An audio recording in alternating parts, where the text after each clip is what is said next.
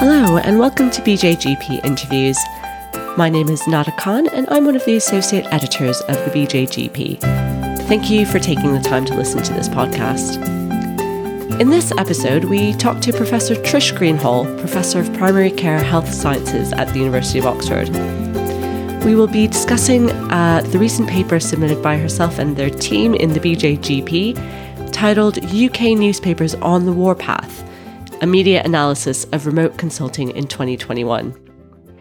In their paper, this research team analysed media articles about GP remote consulting during two time points in the COVID pandemic.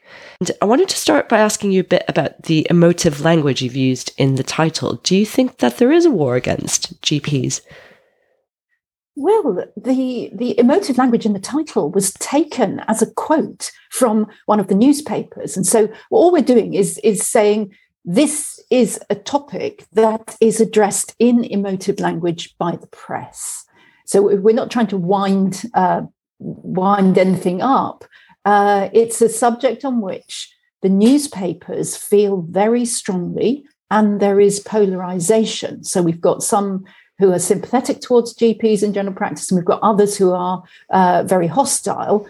And yes, the language used is one of the things that we've been studying.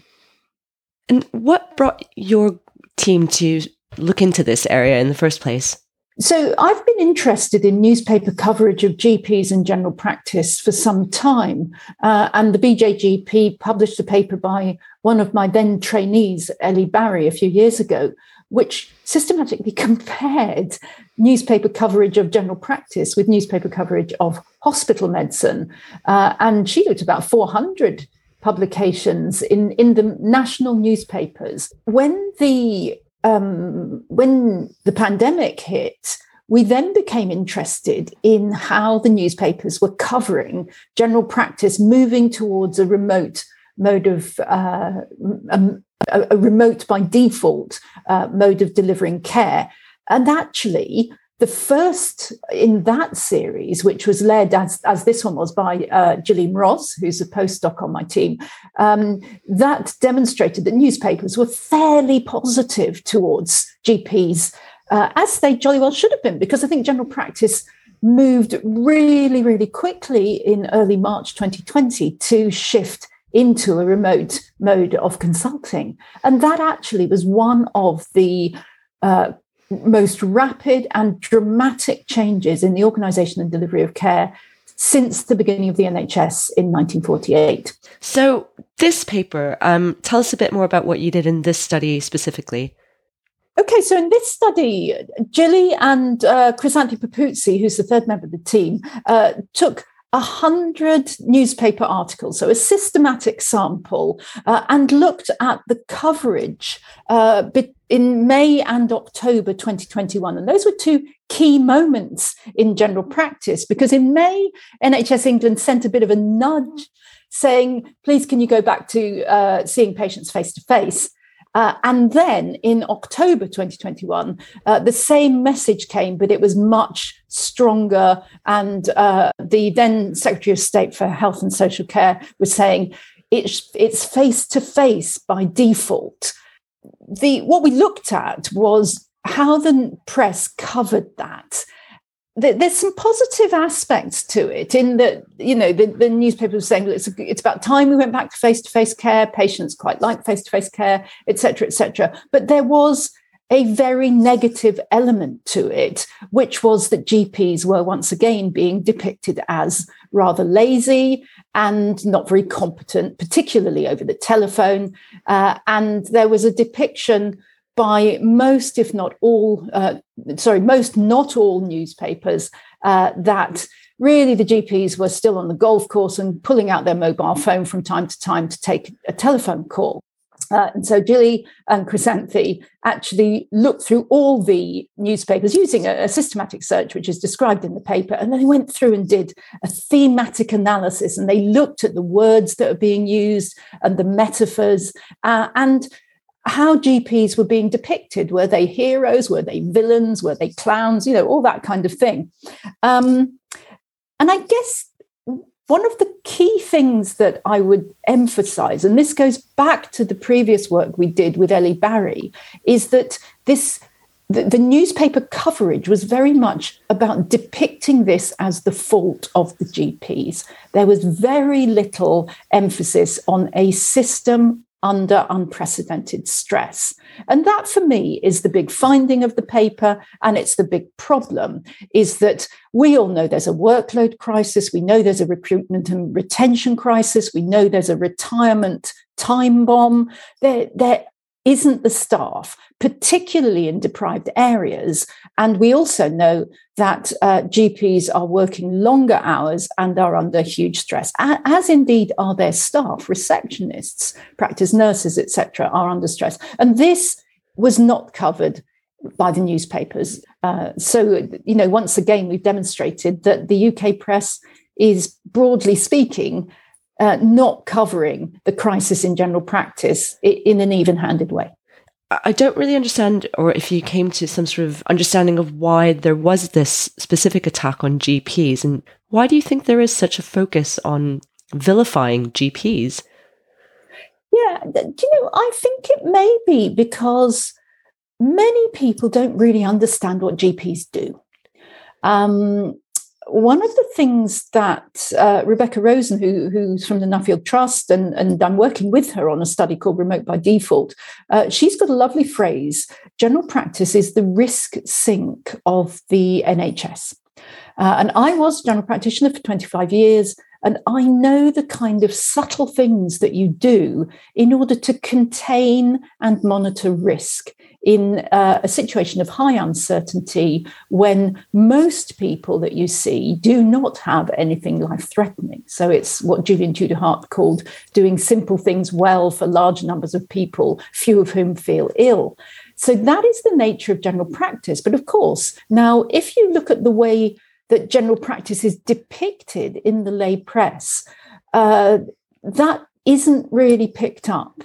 And I think what GPs do is a lot more sophisticated and complex than many people understand to be the case.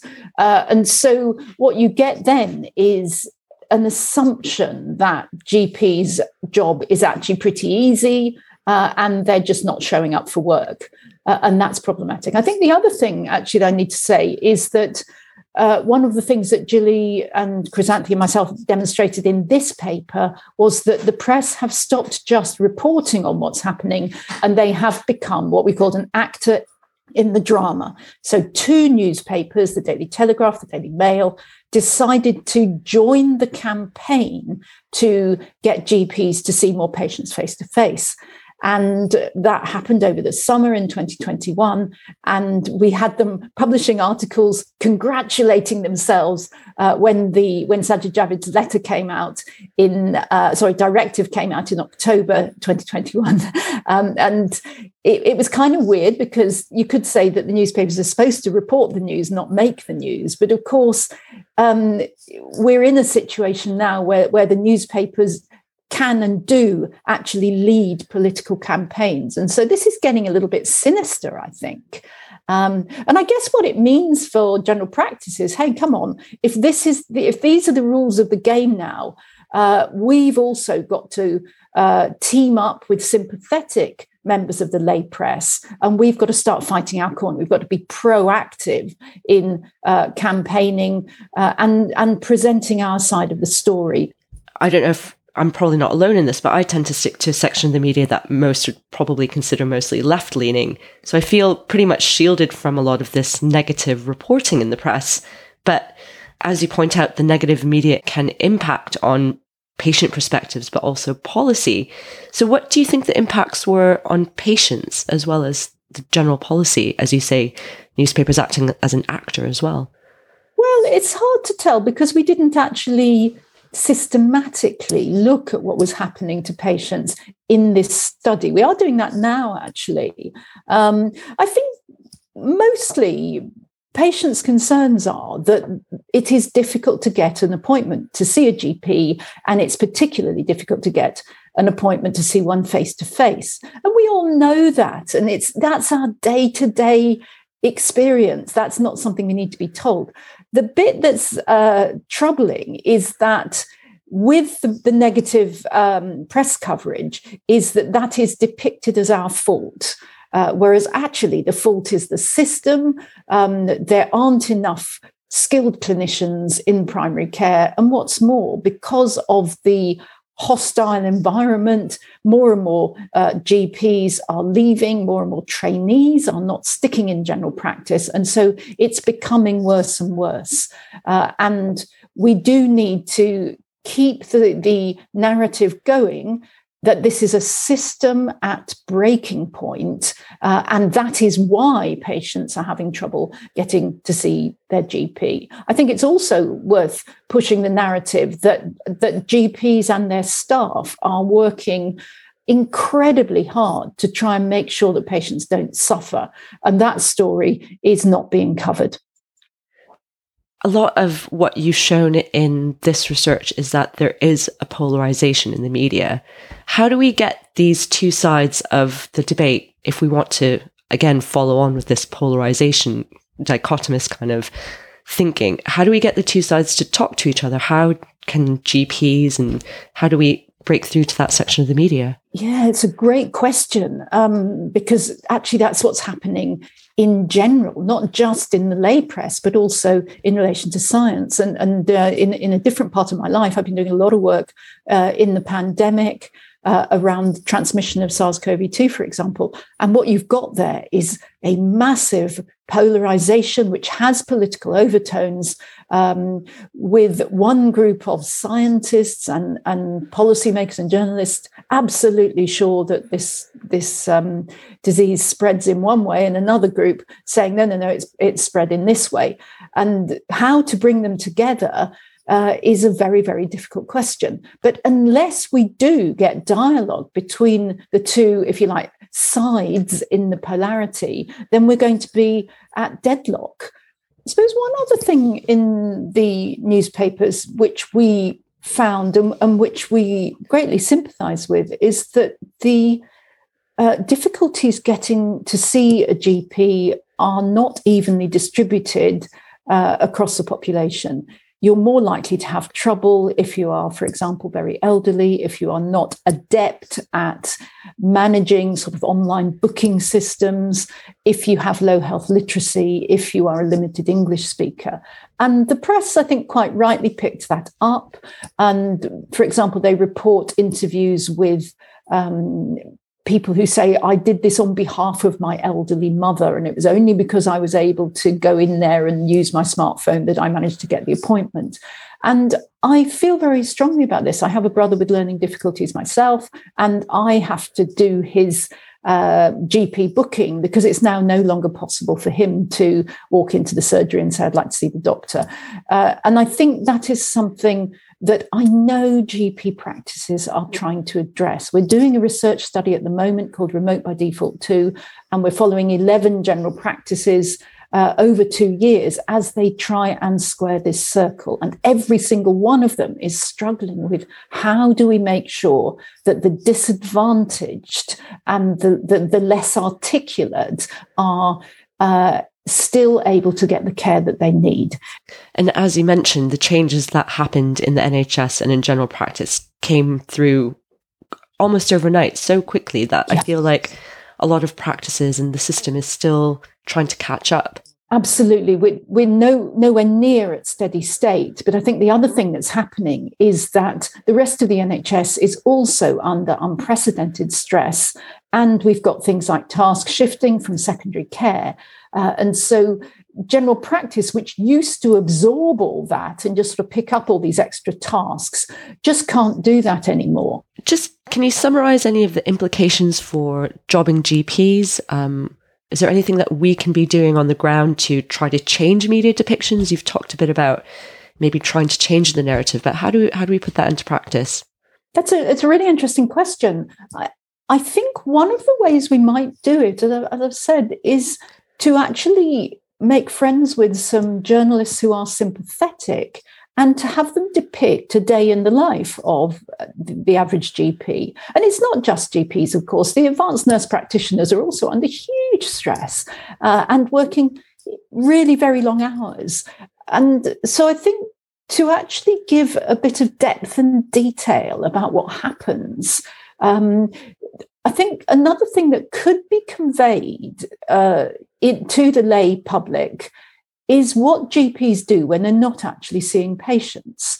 Because the idea that we immediately down tools and get onto the golf course is just not true. There is a huge amount of work behind the scenes, back office work, data work, the kind of thing, which are part of care. They are part of clinical care, and patients benefit from those things that GPs do, rather like the idea that the school teacher doesn't knock off at 3:00 when the kids come out and get picked up. The teachers have to prepare lessons and do that kind of thing.